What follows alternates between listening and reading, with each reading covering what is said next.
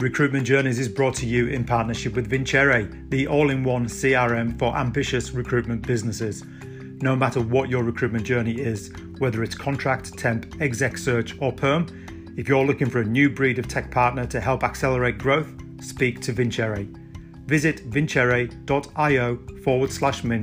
for an exclusive offer for all subscribers of this podcast.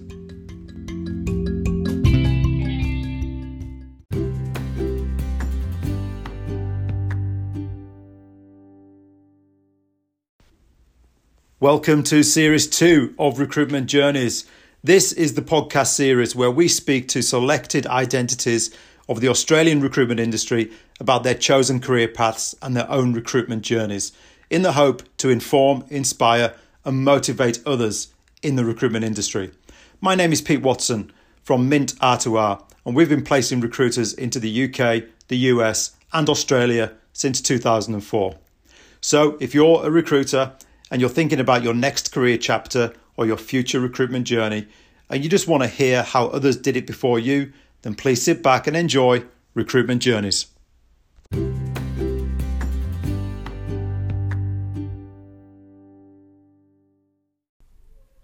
Rod Hoare is a bit of a household name in the Australian recruitment industry and has been advising recruitment businesses, both buyers and sellers, on all things M&A related for well over 2 decades.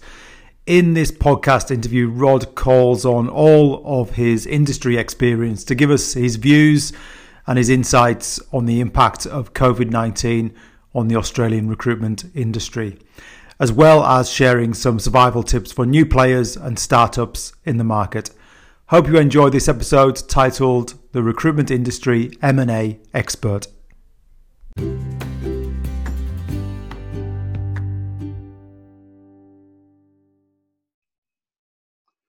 Rod Hoare from HHMC. Good morning. How are you? I'm very good, thank you, and pleasure to be here. Well, thank you, sir. Thank you very much for being involved in Recruitment Journeys, the podcast series. It's our second series. We're kind of well into the second series, and it's obviously a very interesting and topical time, and the conversations have naturally started to gravitate towards this global pandemic that we find ourselves in, Rod. And very keen to get your views on how this, excuse my French, this shitstorm is affecting our wonderful industry. So thank you for being involved. No, it's a pleasure. I've been listening to your podcast, so I'm really pleased to be on here. Thank you. So look, before we get into it, Rod, I've already, before we went live, given the listeners and the viewers a little bit of an introduction into who Rod Hoare is. But in your own humble words, would you mind letting us know who you are, Rod? Okay. Well, I founded HHMC in 1999, which doesn't seem 21 years ago, but here we are. And spend my time within the recruitment industry. I live in Perth and still have full of energy and enthusiasm when I get up in the morning. Yeah. Well, look, I mean, you're a household name in the recruitment industry. I knew all about you years before I had the privilege to chat with you. So you're a well-known man. You're an expert in our space, and I think this conversation is going to be invaluable. And we're going to focus on a couple of different areas, particularly what's happened as a result of COVID. The spin-off, the potential growth, the startups and the new businesses that are spinning out of COVID. Before we get into that, Rod, would you mind explaining what HHMC, your business, actually does? Yeah, so we're best known and we spend most of our time involved in merger and acquisition transactions. So we work with sellers to help them divest their business, but we also work with buyers who are looking to expand their business through acquisition. And we're fortunate enough that a lot of our activity has some international flavour to it. So about 50% of our activity has some international relationship to it. So while we're deeply embedded across Australia and New Zealand, we also work strongly internationally and have a really good connection base around. And I'm particularly excited about what Brexit is going to bring Australia, the Australian recruitment industry. So the UK-Australia connection, I think, is really strong, and looking forward to that growing over the next couple of years. Yeah, I read an article, and I'm sure you're more across this than I, which said that because Brexit has essentially evaporated a lot of kind of trans-Euro working business relationships, that they need to find some allies, and Australia is the obvious one. Which means it will make it, nothing's been set in stone yet, but it will make it easier for UK recruiters to work in Australia, and vice versa. Yeah, the free trade agreement, the formal free trade agreement between the UK and Australia is now an official thing and is being negotiated, and they hope to finalise that as soon as possible. So I think that'll have great benefit for the recruitment industry. Oh, that's exciting. That's good news. So we're off to a good start, Rod. We're already spitting out the good news. So, mate, just in case anybody hasn't heard of Recruitment Journeys, I'll very quickly explain what the podcast is all about. Recruitment Journeys, as it says on the tin, it's about talking to chosen identities in our wonderful industry and listening to their story in the hope that it might educate, inform, inspire, motivate people listening. You're a little bit different, Rod, because you're not a recruiter per se, but like I said earlier, you're very well known in our industry. Would you mind telling the listeners and the viewers how you found yourself 21 years ago to actually be working in and focusing on the recruitment industry? Yeah, look, I was working in the IT industry, and my last real job, as my wife describes it, was working for a US company as an IT services person. I was based in Sydney at that point, and decided that wasn't what I wanted to continue to do. So formed HHMC, and our goal was to do merger and acquisition activity in the IT services space. And I think I hadn't realised how many people I knew in the recruitment industry. 1999 was a very, very buoyant time. This was the sort of the height of the .com and Y2K. So there was a lot of activity in play. And almost immediately, recruiters started tapping on the door and saying, can you help us? Because there's nobody helping us in the recruitment industry from a merger and acquisition perspective. And so it wasn't the business plan, but that's what we started doing. And after about 5 years, we dropped everything else that we'd actually planned to do and focused purely on the recruitment industry. And that's what we do today. Were you guys, were HHMC literally the first M&A specialists operating in the recruitment field in Australia? I think so. I don't think I think it was a little bit accidental if anybody did anything in recruitment up until that point. And and we decided that we'd really focus on it and build our brand in that market. Yeah. Okay. All right. So look, you just said that 1999 was a good time. It was a buoyant market, plenty of M&A activity. But I think the same can also be said, if you agree, pre-COVID. The last 2, 3, 4 years have been really buoyant and active times in the M&A space in the recruitment industry. How would you describe the last few years, Rod, from an M&A perspective? Yeah, from an M&A perspective, it was obviously buoyant, and that continued on from sort of 2013, 2014. There was just this almost increase in enthusiasm for growth by acquisition, and so that's great for us. However, it's fair to say that over the last year or two of that, 2017, 18 maybe, it got a little bit out of hand in that everybody thought they were worth more than they were worth. People were maybe not doing things because of really strong business plans, but doing things because they thought they could make money out of it. And so things start to go a little bit off balance at that point. But certainly, that the last decade has been great for a merger and acquisition perspective, because there's been a lot of activity. In that period, we've had the Japanese arrive, we've had a lot of interest from North America, we've had a lot of interest from different parts of Asia, or emerging interest from Asia. And of course, the UK connection is always strong in Australia. So it's been a great decade if you put it all together. It's been okay. We've had a good run. We've had a good run. And it's interesting because during this good run, I've heard multiple business owners, and I don't know whether you've actually said it yourself. I'll find out in a second. But I've heard multiple business owners, the people that you wouldn't expect to say it, say things like, we need a recession, we need the bubble to burst, we need a downturn. Me being I'm not necessarily I'm not an economical guy. I just think, well, that's the worst thing you could possibly say. That's the last thing we need. Why would people say that, Rod? Why do people suggest it's a good thing to have a downturn or the bubble to burst? Yeah, it is an interesting one, and I probably have said it in the past, but probably not in public, because with the obvious connotations of it, you're trying to wish bad on people, and you're not doing that. But things do get out of kilter, and you could take all sorts of examples of how the pendulum swings too far in one direction, and it takes a change to sort of bring it back and reset everything so that you can actually go again.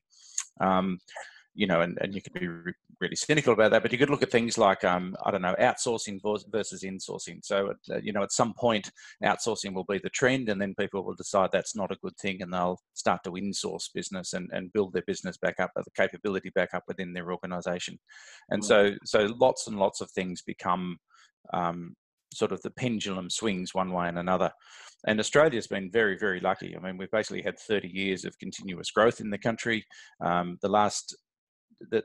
GFC was not a sharp and it was not a long and prolonged downturn like it was in other countries. It was very short, 1 or 2 quarters, and everybody was back in business. And so lessons were not necessarily learnt during that period. So from a recruitment industry point of view, we've had 20 years pretty well of continuous growth, even though there's been some ups and downs in that period. And so lots of things get out of sync.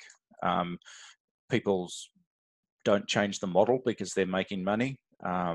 Staff costs get a little too high. Maybe leadership gets a little lazy. Maybe the overheads get a bit bloated. Maybe the balance sheet doesn't get looked after as much as it should in terms of debt and savings and investment capability.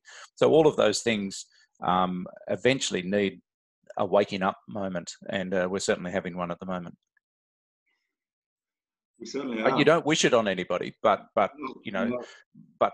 eventually you've got to reset and get a little bit more disciplined, and everything goes in cycles, and we're in the middle of one of those down cycles at the moment. Yeah. They say be careful what you wish for, right? Yeah. Yep. So we got that reset. We got that bubble bursting. Probably not in the way anybody would want. But it's one thing to have a global recession, but obviously there's the huge cost to the human race as well, which none of us wanted. But every recession, you can sit in the middle of it and say, well, nobody saw that coming, and that's true. Nobody could see banks collapsing. Nobody can see, Y2K, fall off in 2001, and so on and so on and so on. And sometimes it's localized and related to a country, but in this instance, it's a global activity, and that's pretty unusual, I think. The only person who saw this coming was Bill Gates, wasn't he? About 5 years ago, he prophesied this, genius that he is. Okay, so it's happened. It's hit us like a speeding bullet, and we're in it. So I suppose I'm keen to find out your thoughts on the impact on the industry, and the impact on the value to businesses. I've got a friend. Good friend, old friend, who's run a very successful business in London for 8 or 9 years, and started it literally from his kitchen table with his first employee, and has built it to an absolute beast of a business, phenomenally successful across the UK and the States. And he was taking his business to market this year. This year he was going to sell it, and he's very pragmatic and philosophical about everything. He said, look, it's just a major inconvenience. We're all still healthy. We've all got jobs to a degree. He said, but it just delays everything. We all wanted to sell up and enjoy our money and go and sit on the beach next year, but we're probably going to be doing that in 3 or 4 years' time.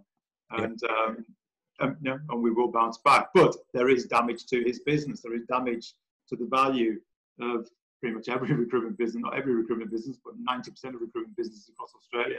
What do you think is the main issue and damage incurred to the recruitment businesses in Australia today?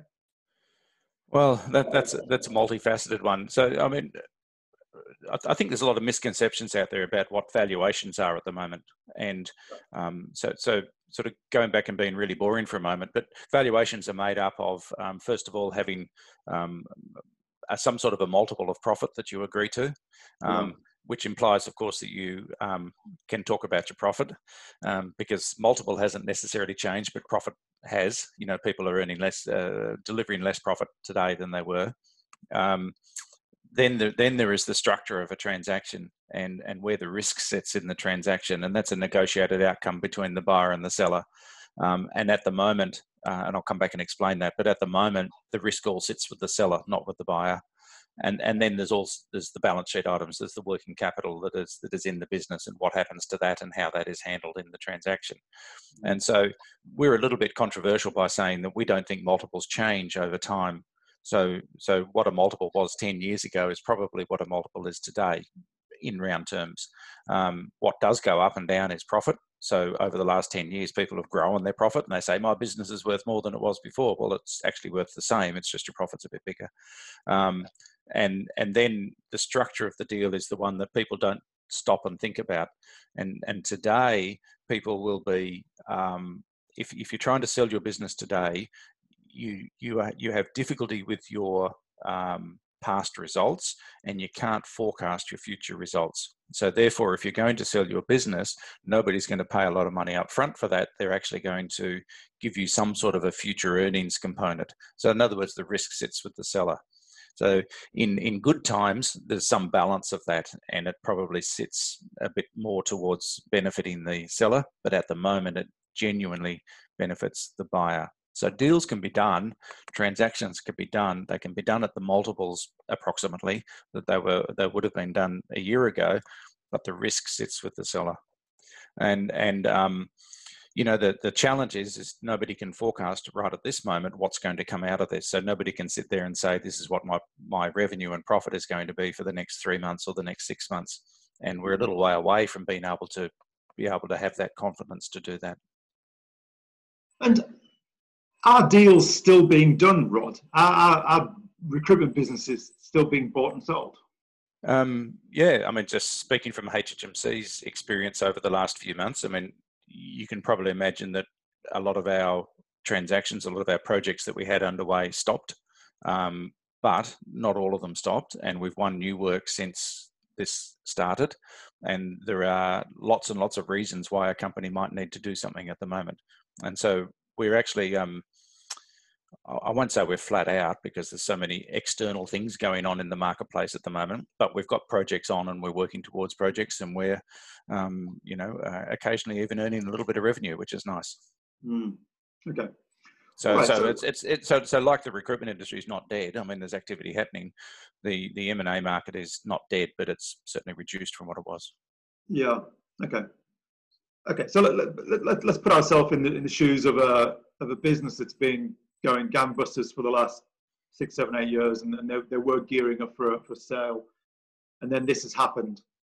What measures should they be putting in place during COVID to control damage, to stem the flow of blood and that's a really, really interesting question, because we're not out of this yet. I mean, we've got a long way to go to get back to where people are confident about their future earnings. And because there's time involved, that means you've got to be a little bit risk averse in terms of making sure that you actually get to the point where the market comes through this. So one of my concerns is that people haven't cut enough. They've actually just been delaying decisions. And what I mean by that is that, when the panic first happened, quite rightly, people made quite big decisions, and they should have made quite big decisions. They should have pulled their business down to try and match what their expenditure was and what their revenue was, so that they could survive the period. And that may have meant they let some people go. They probably applied for JobKeeper. They probably put people on reduced hours and so on. But in some of those things is actually just delaying decisions that they're going to have to make in the near future. So people are already starting to talk about, and I'm really pleased they're starting to talk about the end of JobKeeper. How are you going to survive the end of JobKeeper? Because if you've kept everybody on, but on reduced hours, and they're being paid through JobKeeper, what are you going to do when JobKeeper goes away? So that's a big decision. But that's immediately followed by our summer holidays, so our dip and our move into the Christmas period. And then you've got BAS to pay in February. And so if you think out over the next 3 quarters, there's actually a lot of points that you've got to get through. So if you can't sit there today and say, worst case scenario, I can survive until March, then you've got more decisions to make. So my concern is actually people that haven't made enough decisions and haven't cut deep enough and haven't done the hard analysis, the brutal analysis required to get through to March, because that's when they can probably start to make a go forward position. Now that sounds really harsh. There are others who may have cut too far and too harshly. And that's probably to do with leadership, and that's probably to do with the ability to go through this, and the resilience and the plan and the capability of the leadership team or the owners of the business. And so they've just shrunk back into a very, very small basis. And maybe that's the right thing to do if they don't trust their own ability to actually fight their way through this. So, it's a very personal thing. It's the leadership team, the owners need to take this from their own circumstances. And there's a lot of things that we don't see from the outside. So you might have a business owned by 3 people, and there's a great divergence of opinion about what the plan is and how they're going to go forward. We don't see that in the marketplace unless you're actually talking to that company. Or there may be some issues on the balance sheet. There might be some loans that all of a sudden can't be funded, or other activity on the balance sheet that's having a non-business related impact on how they're going about things during this period. So all of the circumstances will come out, and companies will have to make their own individual decisions and do them soon. Don't wait 3 months, but get in there and do that analysis and make decisions. It has been so fascinating observing how businesses have all dealt with this in a different variety of ways. And who knows who's right and who's wrong. We just don't know. But and you and I have the opportunity to talk to a lot of business owners, and so we're privy to a lot of information about individual companies, but that's not necessarily a trend. I mean, there's everything on the spectrum is available as an option for business owners, and everybody's sitting in a different spot. Yeah. And a big story in the industry, certainly from a rec to rec perspective, is a lot of people are kind of voicing their opinions, stroke concerns about how they as employees have been handled during COVID, and how their bosses have managed COVID in terms of their employment and their working hours and their salary cuts and all this stuff. So there are some disgruntled recruiters out there who are sitting tight and probably just waiting to see out the storm. But I think there'll be an influx of recruiters hitting the market at some point in the not too distant future.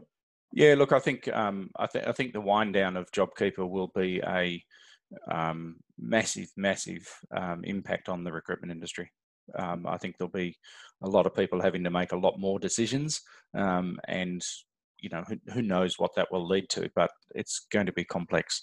And look, there's a lot of business owners who have not had to deal with anything adverse in their business in their life, and so from a legal point of view, whether it's in the way they're handling their employees or the way they're dealing with the tax office or the whatever it may be, I'm sure there's all sorts of rules being broken, and a lot of that's going to have to be fixed up as we go forward. But it leaves a bad trail, and as you say, some staff have been treated poorly, which is disappointing. Yeah. Which leads us nicely onto our next point, because there are some recruiters who've already broken away. They've already said, actually, no, I don't like the way my boss has handled this situation, so I'm breaking away. Or there's some recruiters who've found themselves on the market voluntarily or involuntarily, And what we've seen, which is probably the last thing you'd expect to see, is a whole load of little new mini recruitment businesses popping up. Yep. And kudos to those people, to start a recruitment business in the middle of, what is the worst downturn we've ever seen since the Great Depression, apparently. Kudos to them. But they're out there having a crack. What would be your advice to those people who've taken that leap of faith to launch a recruitment business during COVID? What would be your top tips? Well, I mean, the 30,000 foot positive thing is that a lot of great recruitment companies are forged during downturns. And even if they were an average little recruitment company and entered this period and had a lot of tough times, a lot of existing recruitment companies will come out of this very strong. But a lot of good recruitment companies are forged during downturns because they're having to put a lot of values in place as an organization as they start up, and they remember those values going forward, and they are good for them. There is also a joke, of course, to say that nobody goes on gardening leave anymore. They become a recruitment consultant, or start a recruitment business. So, there's a lot of people who do start recruitment businesses that maybe are not in it for the long term, and maybe they'll go and do something else in 3 years' time or 2 years' time. So, it's a temporary home for some people. But one of the bits of advice we give to people who are starting up a recruitment business is that they will never be tested as much as they're about to be, and they don't know everything going into this, because if they knew everything, they'd never start it. But they don't know everything that they need to do in the future, and so therefore they've got to have really good foundations in place. And there's two components to that. I mean, one is, what is the purpose of starting the business? I mean, you've got to have a vision or a goal or a purpose of why you're trying to do this. Because if you don't have some sort of driving force or some, knot in your stomach that you're trying to, that's giving you that attention and drive, then you probably won't succeed. So those who just say, oh, I can take home more of my earnings, that's probably not enough purpose. You've got to have some other reason in there that's driving you to do this activity. And in doing that, you've probably got to spend more time analysing yourself and understand what it is that drives you and what your strengths are and what you're not that good at and where you're going to get assistance. So you've got to work on the things that you're good at, and you've got to find a way of getting the other stuff done, because the other stuff always needs to be done. And you would hope that anybody who's starting a recruitment business is actually quite good at winning their own work, because in the first period of time, there is nobody else to do it but you, and you're going to be tested in that area. There's an old rule of thumb that the first 20 million of sales needs to come from the founder. So if you're not up for that, maybe you should go and find something else, or find some partners who you're going to work with. And so that sort of purpose for the business and knowing yourself and knowing what you're capable of and knowing what your weaknesses are, that can't be overstated enough. Those are just critical to getting on with it, because especially in the early years, a business is all about the founders. It's very personal. Okay. It's where I disagree with the Godfather movies. It is personal. Business is personal. I've actually been approached maybe three times in the last month from people saying, I'm thinking about doing this, I'm thinking about taking the plunge. And the conversation I have with them is probably not as detailed as you've outlined, but the question I'm always intrigued to ask them is, what do you want to do? Do you want a lifestyle business working on your own? Or do you want to grow a business? Because whichever it is, it's probably a lot harder than you think. People think, oh yeah, we're going to be the next Randstad or Hays, and we'll have 10 people working for us by the end of the first year. But they fail to think about the fact that no good recruiter generally wants to work for a startup, or generally wants to work for a one-man band. So that's going to be harder than you realise. Have you given that enough thought? Yeah. And a lot of people think, yeah, be a one-man band, everything that I build goes straight to my pocket. I can go to the gym when I want. I can go for coffee whenever I want. Work-life balance. Go to the beach on Friday afternoon. And I said to those people, because I've been in those shoes. Now I am a one-man band, and I've got 16 years of experience of working on my There are plenty. I actually think the negatives outweigh the positives of working on your own. I'm saying that because I'm long in the tooth, but the novelty soon wears off. And it's isolated, it's lonely. Nobody cares whether your business is successful other than you. There's nobody to share the highs with. There's nobody to share the lows with. There's nobody to bounce off. There's nobody to get advice from. People don't think about that. People just think that they're going to be loaded and cashed up, but they don't think about the negatives. Yeah, and a lot of that is that they've never really evaluated their personal self, and what they want out of work and how they like to work and all of those sort of things. And there's some harsh lessons in there, and usually it takes a few scars to be able to work all that out. Okay. All right. Well, it'd be very interesting to see how all these new startups go. I hope they survive. I hope they thrive. I hope they flourish. And who knows? Some of the spin outs of COVID might be the next household names in the recruitment industry. And I hope. Look, and that is one of the really nice things. Is that I get very, very excited about what is going to come out of this.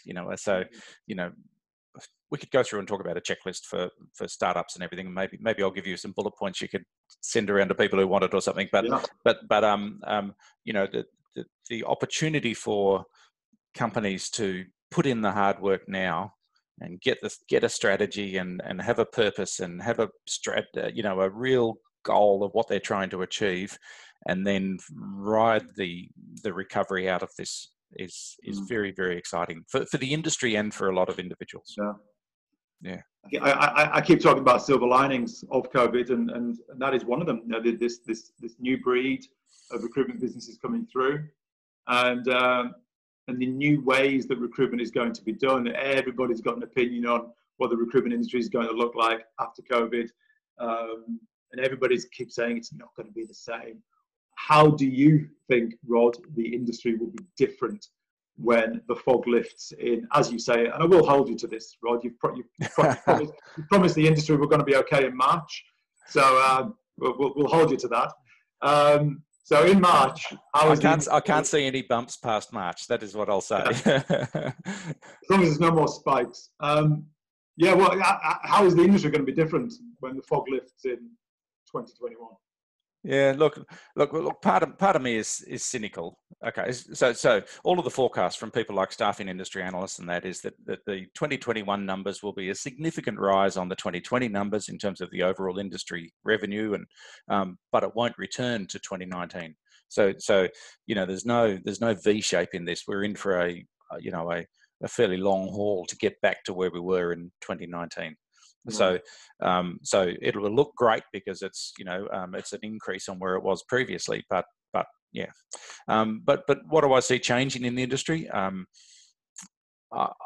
think those organisations that were doing lazy recruitment in a very active market have been found out, and that's not what clients want. And I think people need to listen to clients more. And so therefore the models about RPO and statement of work and, genuine partnership and genuinely adding value with niche talent pools and all of those sorts of things have really been struck home in this period. And I'm hoping that, I don't want to call it the laziness, but the easy model of just the way recruitment has been done over the last 10 years will probably adjust, and people know that they need to actually add a lot more value to an organisation rather than being the fastest on the phone to say, have you got any job orders? And so that's everything. I mean, that's compliance about putting temps and contractors in. It's value adding when you're putting permanents in. It's about having great connections with the talent pool that you're trying to place. It's about really understanding your client's business so that you can add value in those conversations. And I mean, that doesn't sound very revolutionary, does it? But so much of the recruitment industry doesn't do that. And so, I do see that those organisations that get their business much more organised and concentrate as much on the business as they do on the actual task, which is recruitment, will do better. And so maybe the learning out of this is that models do change, and you need to be actually constantly trying to reinvent yourself and not saying, well, we're making money so we can't touch ourselves. And that's everything from commission structures, to my favorite, commission structures, to the business model of how you're approaching clients, to everything else. I mean, in some ways people were too slow to react. The use of technology, all of that stuff was very, very slow in the last 10 years. And people probably realize they need to push much harder on that and constantly be reinventing themselves to what the clients want. It's definitely going to make us as an industry leaner, meaner, fitter and faster. And I think another thing that I'm seeing is I've been amazed at how many recruitment businesses seemingly are just burying their head in the sand during this time and just pulling the duvet or the doona, as you call it, over their heads and just kind of praying and waiting for it to pass. And they're not using this opportunity to look in the mirror and have a bloody good think about how they can improve and how they can best prepare for the bounce back and what they need to tweak. And it almost suggests that when the market turns, they'll just come out doing the same old thing. Yep. And I think they're going to realize they're a mile or two behind everybody else. So, Greg Savage and others have been really, really good at pushing information out there and saying, if you think this is a time to go to the beach and go on holidays and renovate your house, well, you are sadly mistaken. It is not the right time. And I think there needs to be equal focus internally. What is your business and how are you doing it? And what can I improve? And what's our model? And have we got our leadership team in place? And how are we going to attract and reward people and motivate people going forward? The other side is what can I learn about my clients? What do my clients want? How can I go and talk to them now without, giving forward, not asking for jobs or anything, but how can I help my clients today and build relationships and understand more about them? And if you split your time into those two tasks, you will be so significantly better when you come out. And you'll be ahead of the pack. I mean, I don't know if I've said it already, but I think corporate knowledge and corporate learnings go for about 5 years. And so, one thing in 2025, we'll have all forgotten that we were in a pandemic and everybody will be doing the same dumb things they were doing previously. Okay, they'll be overpaying their staff. They'll be, all of those things will be happening, and they won't be building robust businesses because they'll have forgotten. So get it in place now, because it's so true. It's so true. You've got to go forward. Yeah. Well, thank you, Rod. I hope this has been invaluable. I hope there are some new business owners and some new startups who've listened to some existing startups who've listened to some of these pointers and said, actually, you know what, I need to do that. Get them in place before the next downturn. How often do we have to go through these things, Rod? Is it every 7 years? No. Well, I do think that those things are changing. I mean, the way the world is becoming, much more connected, and I mean that in every sense, supply chains and everything else, then I think it's really hard to predict anything out in the future. But after 5 years, you should be nervous because you'll be a better business owner. Yeah. And there's some great resources out there. I mean, but if you're a business owner, you need to build great networks as a business owner. You need to, get external advice, know who your friends are, know who you can go and talk to, know what you're not good at, as we talked about before, all of those sorts of things. But there are brilliant resources out there, and you just need to lift your head probably more often than people currently do, and make sure that you get good advice and listen to podcasts and do all of those sorts of things, because you'll always be improving yourself. Okay, Rod. Well, sir, thank you so much. We are in it. It's going to be a fascinating next 6 to 9 months, isn't it? It is. It is actually going to be fascinating to see how this all plays out. And we all need to stay positive, because it is going to be a grind. I mean, the rest of 2020 is going to be just plain hard work, I think. And so we all need to stay positive and help each other and get through it as an industry. Yeah. Okay. All right. Well, look, if things are still tough in April, beyond the deadline that you promised us, can I give you a call and have a word in your ear? No, certainly will. Rod, thank you so much for being involved. I really appreciate it. Thanks so much, Pete. Take care. All the best.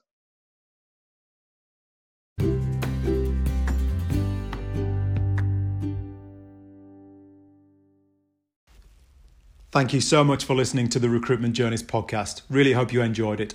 Now, while we're passionate about bringing inspirational recruitment stories to our network via this podcast series, recruitment to recruitment is our bread and butter and our day job. So if you are a recruiter thinking about your next career chapter or your recruitment journey, see what I did there? We're always keen to have a confidential discussion with recruiters about what's going on in the market. So please feel free to contact me in the strictest of confidence on 0432 666 701 or email me at pete@mintrecruitmentgroup.com. Thank you so much for listening, and please watch out for our next inspirational podcast interview coming very soon.